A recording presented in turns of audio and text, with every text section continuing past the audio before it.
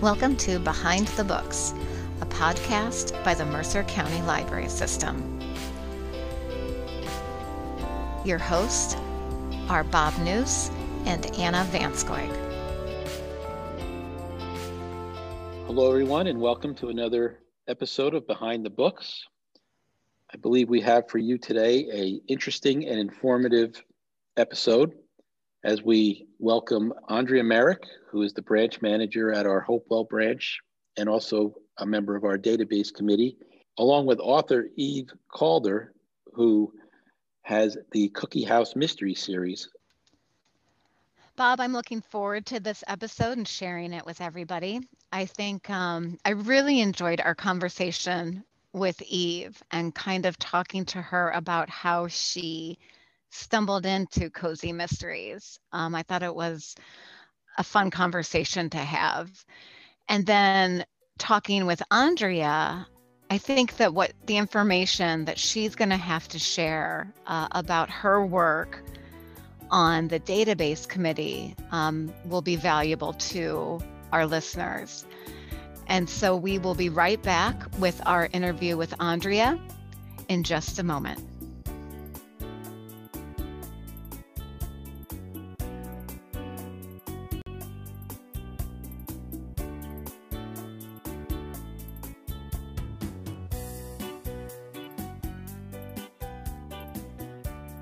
Welcome back, everyone, to the portion of our episode where we speak with a staff member from the Mercer County Library System.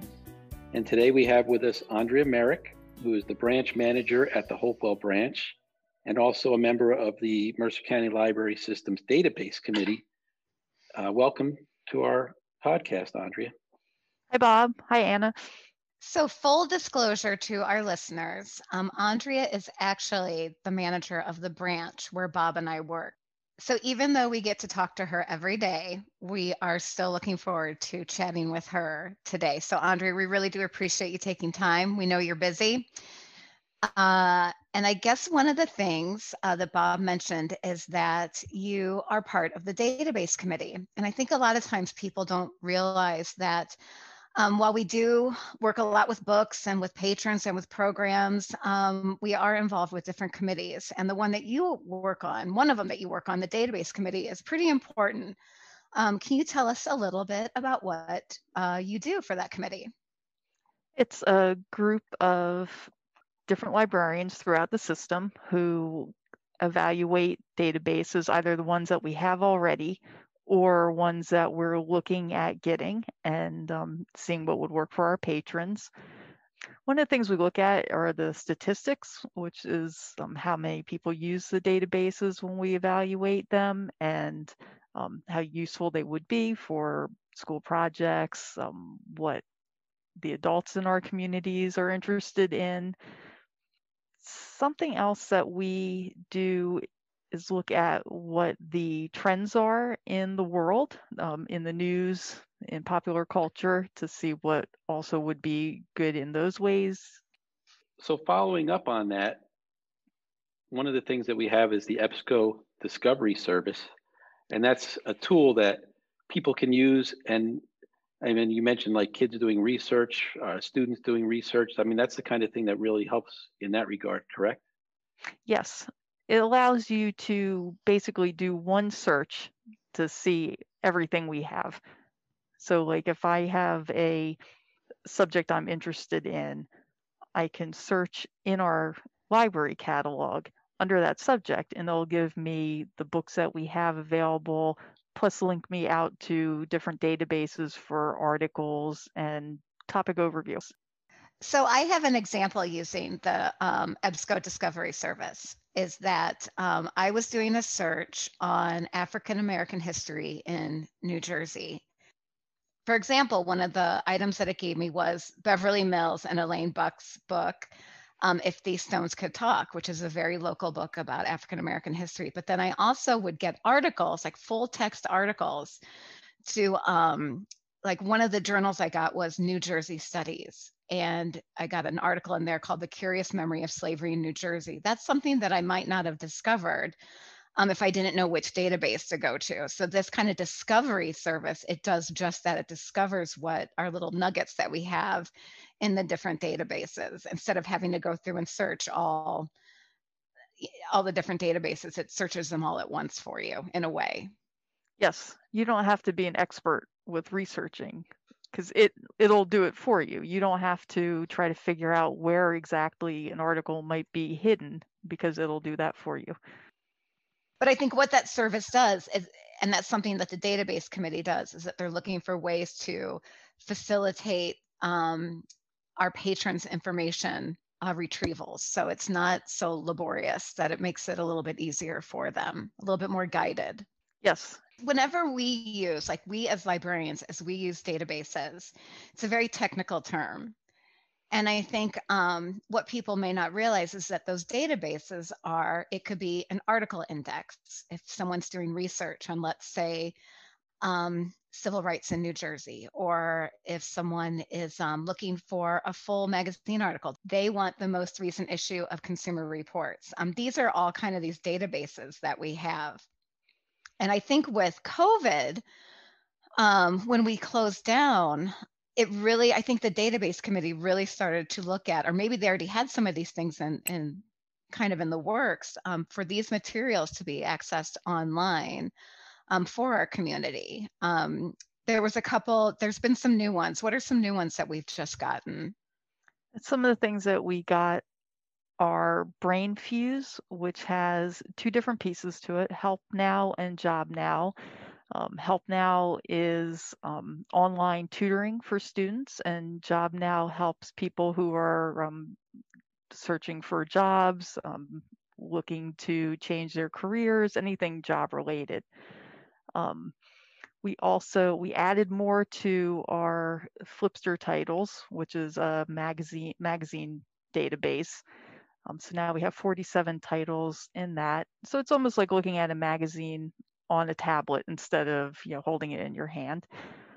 We also got something called Press Reader, which gives you access to 7,000 newspapers and magazines, all for free.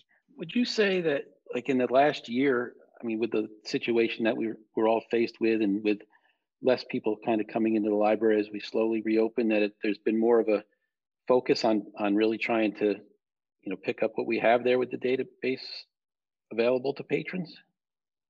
Yes, a lot of the ones I just mentioned, we did specifically be thinking about everyone being at home, what they were looking for at home, especially with Brain Fuse, with Help Now, helping the students who are working remotely.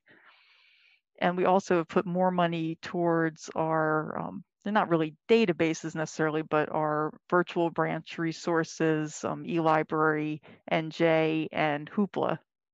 And those are basically audiobook, ebook, comics, movies, television shows that you can stream. And you said that you can look at those stats. So, I mean, have you been able to see like a huge uptick in the past, X number of months? Yes. Yeah. There has been a huge uptick, especially in the more entertaining databases like eLibrary and Hoopla, where people are using it for recreation. You've been at the Hopewell branch for a while. You started out as a shelver. Yes. And now you're the branch manager. So, with that being said, what is one of the biggest changes you've seen with the branch from when you started back in the day? I would say the number of people who use the branch for things other than just coming in to get a book. We have, when we're open during normal times, we have many students coming in to be tutored. We have people coming in to work who stay here all day on their laptop. We have people coming in to use our public PCs. We have people coming in for kids programming who end up staying here for an hour afterwards, talking to their friends and having their kids just stay and play around in the kids area. That's not the way it used to be. People would just come in more for the one thing they wanted and then leave. it's more of a community center now. Well, Andre, even though Bob and I get to work with you every day, we have truly enjoyed getting to know more about you and the database committee and you sharing that information with our listeners. And we will definitely be seeing you around the library. Thank you.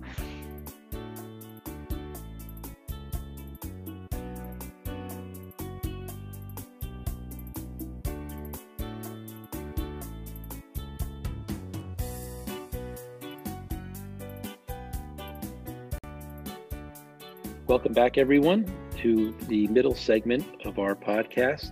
It was a pleasure talking to Andrea. Hopefully everyone picked up some good information from her about some of the database information that's available. And one thing we wanted to mention was that since the time that we actually recorded the interview with Andrea, our website has undergone an update. Yeah, so we wanted to make sure that our listeners knew where to find that EBSCO discovery service that we were talking about. If on our website, which is www.mcl.org, if you scroll down on the homepage, you're going to see a catalog search. And there's a tab there that says databases. And the beauty of that tab is when you search it, you are looking for print materials that we have in one of our 9 branches, as well as materials in a majority of our databases that we have to offer our public as well. So we hope it's a tool that you take advantage of. I have found it very helpful, and I feel like it's a great resource for people to use. One of the other things that Andrea talked about that I've actually found to be a really good resource is the press reader. The access that you get to newspaper articles and magazines. It's the kind of thing that I think once people start to know it's there and use it, it's going to be one of those things that'll be a go-to. You'll find yourself going to it quite often because it's really a good way to get your information. And as Andrea mentioned, it's totally free with your library card. And you know what else is free, Bob? The programs that we offer, which we've got quite a few good ones that are coming up this month. For our adults out there, on Tuesday, March 2nd at 7 o'clock, we have Feminism Through the Decades. And that is our first program that we're offering this month that is related to Women's History Month. So we highly encourage you to get onto our events page at mcl.org to see the upcoming programs. But that is our first one focused on Women's History Month. Then on Wednesday, March 3rd at 11 a.m., in hopes that you are getting your garden ready for spring, we have early spring tasks in the garden. And then on Monday, March 8th at 7 p.m., we have some guest speakers from the College of New Jersey who are going to talk about COVID-19 vaccinations, what you should know. We have a professor coming in from the nursing department, or the School of Nursing, I'm sorry, as well as some of her students, her senior students who have actually been involved in administering the vaccine. So those are all events that you would need to register for. And again, that's on our events page at our website. And of course, we have things for the kids out there as well. On Tuesday, March 2nd at 12 p.m., all of our youth services librarians have gotten together for Read Across America. And they are sharing their reading of The Not So Quiet Library by Zachariah O'Hara. And that's something that you'll be able to access on our YouTube channel, again, on March 2nd at 12 noon. And then for the kids out there ages 9 to 14, for Women's History Month, one of our librarians, actually it's Christine Crawford, who we interviewed a few episodes ago. She's doing a Women's History Month trivia on Kahoot. And that is on Thursday, March 4th at 3:30. And again, that's Women's History Month trivia. So get on there, maybe learn some new things, show off what you know. And again, that is one that you do need to register for on our events page. There are really a ton of programs coming up in March. So we highly encourage you to go to our calendar, again, which is on our website at mcl.org. But next, we have our author interview with Eve Calder. So we will be back in just a moment.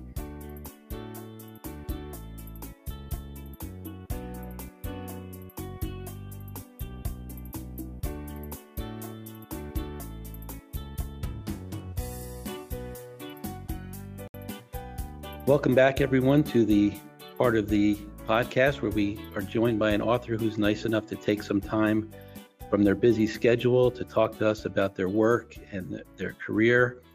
Today, we are joined by Eve Calder, who is the author of The Cookie House Mysteries, the first book, and then there were Crumbs, and then the sequel, Sugar and Vice, and she has the third book coming out in late April, A Tale of Two Cookies. Eve, thank you for taking the time and welcome to the podcast. Well, thank you so much for having me. So one of the things I wanted to ask about was you have your main character in your Cookie House Mysteries, Kate McGuire.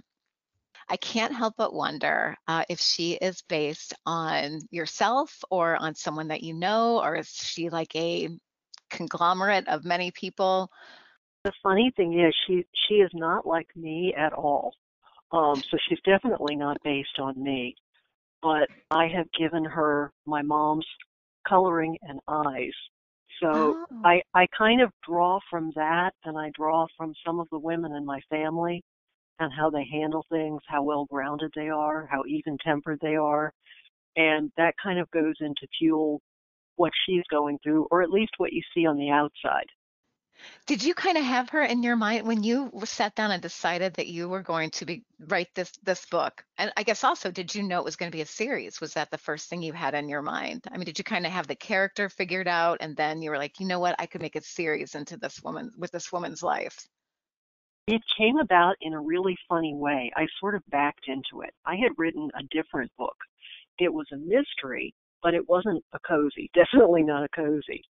And I was shopping that around, and one of the editors at St. Martin's read it, didn't want that book, but liked my voice and my writing style and said, how about, have you thought about doing a cozy series? We'd love to have you do one. And I thought, okay, so their thing was give us, they wanted small town pastry chef, and they wanted definitely a book club. So I sort of Oh. noodled around for a little while and thought, okay, what would be interesting? What would be, what would this person be like? Where would it be? And I knew I wanted to put it in Florida. And I just sort of came up with Kate and Coral Key, and everything flowed from there. It was really funny the way it happened. It's interesting because we have so many patrons who love the whole concept of the cozy mystery series, and I think they get themselves so invested. They read book one and they can't wait for book two, and then book three. I mean, as you write this, do you have just kind of already put in your mind some ideas like I already know what I'm going to do in book seven, Yes. down the line? Do you look at it as a long-term project kind of a thing? Absolutely. In fact, right now, believe it or not, I'm still editing. I'm in final edits of A Tale of Two Cookies. Even though it comes out in April, right up to the very end, you're still making, little changes. Oh my But I've gosh. got the next, I know.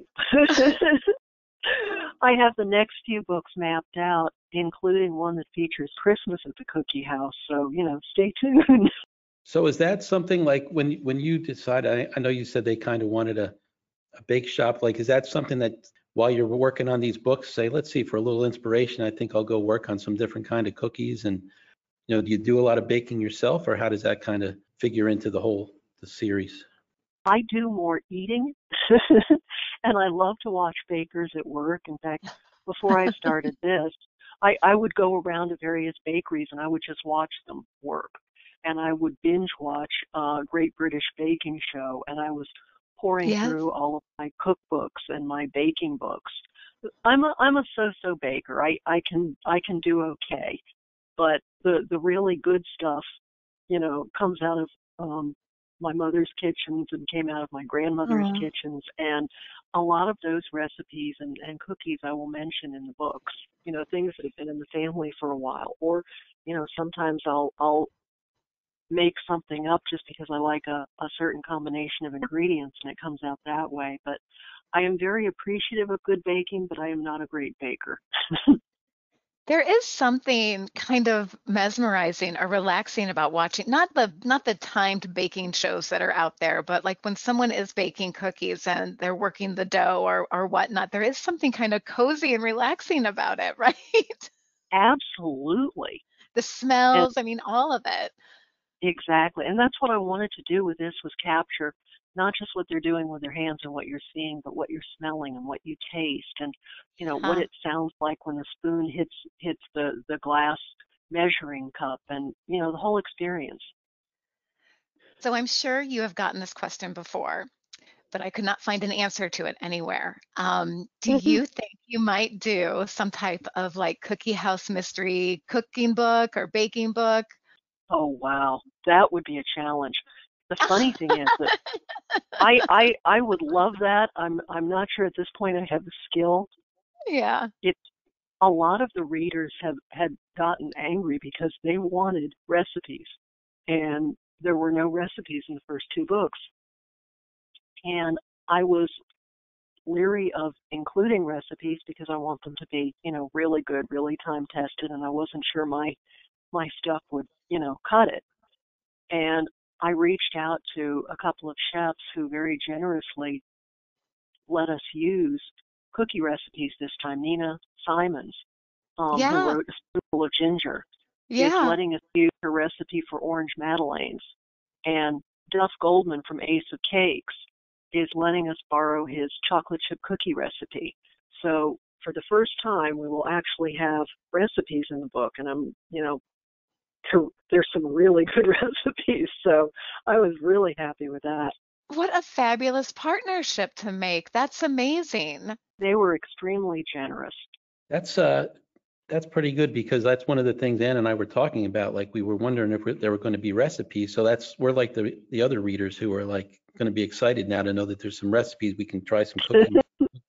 In the books too, it's like she throws out so many different kinds of cookies, and as I'm reading through the book, I'm like, boy, that sounds pretty good. I'd like to be able to try that, right? So it's like now that hopefully some of these kind of cookies that we read about in the book we can try our hand at making them.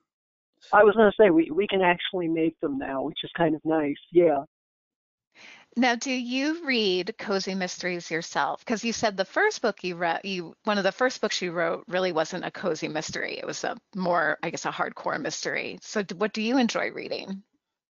I love reading everything. I Yeah. don't read as many cozies, and I think it's because I'm hesitant. I don't want to borrow anything. I don't want anything to Mm, color what I'm writing. But interesting. every day I read a couple of newspapers. I love histories and biographies. Hilary Mantel's Wolf Hall trilogy was a real favorite, and Alison Weir's books about the Tudors and the Plantagenets I love, and obviously everything from Agatha Christie to Janet Yeah. Ivanovich. You know, I love those. Sounds like you got a pretty varied interest in terms of what you like to read. Yeah, yeah.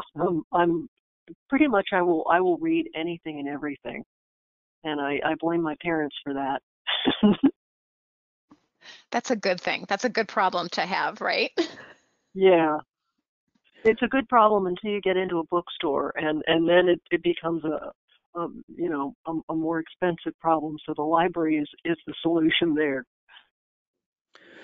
One of the things I had wanted to ask you too was when we were talking about the series, it seems like some of the characters that are kind of on the periphery, like her neighbors with the flower shop. I mean, it seems like you've been able to develop these other characters who kind of go along with Kate, and we kind of get invested in them as well as just her being kind of the protagonist of the book. That's what I wanted. I wanted to have it be this town and this place that you go to and you run into these old friends of yours that you've known from earlier books, and there's sort of a network there. I noticed in a lot of the books that I read that I really enjoy, there will be a returning cast of characters. And I thought, okay, that's, if I do this the right way, that's what I want to create. The guy who runs the grocery store that, you run into every day, and, the person who runs the floral shop, or, the hardware store or, whatever it is. It's this sort of everything on Coral T sort of interconnects. And I wanted to show that sense of community. Well, we are looking forward to meeting them all again in your next book, A Tale of Two Cookies, which will be coming out April 27th. And we wanted to thank you again, Eve, for taking the time to talk with us today. It was absolutely lovely speaking with you. Oh, thank you so much for having me. This was great.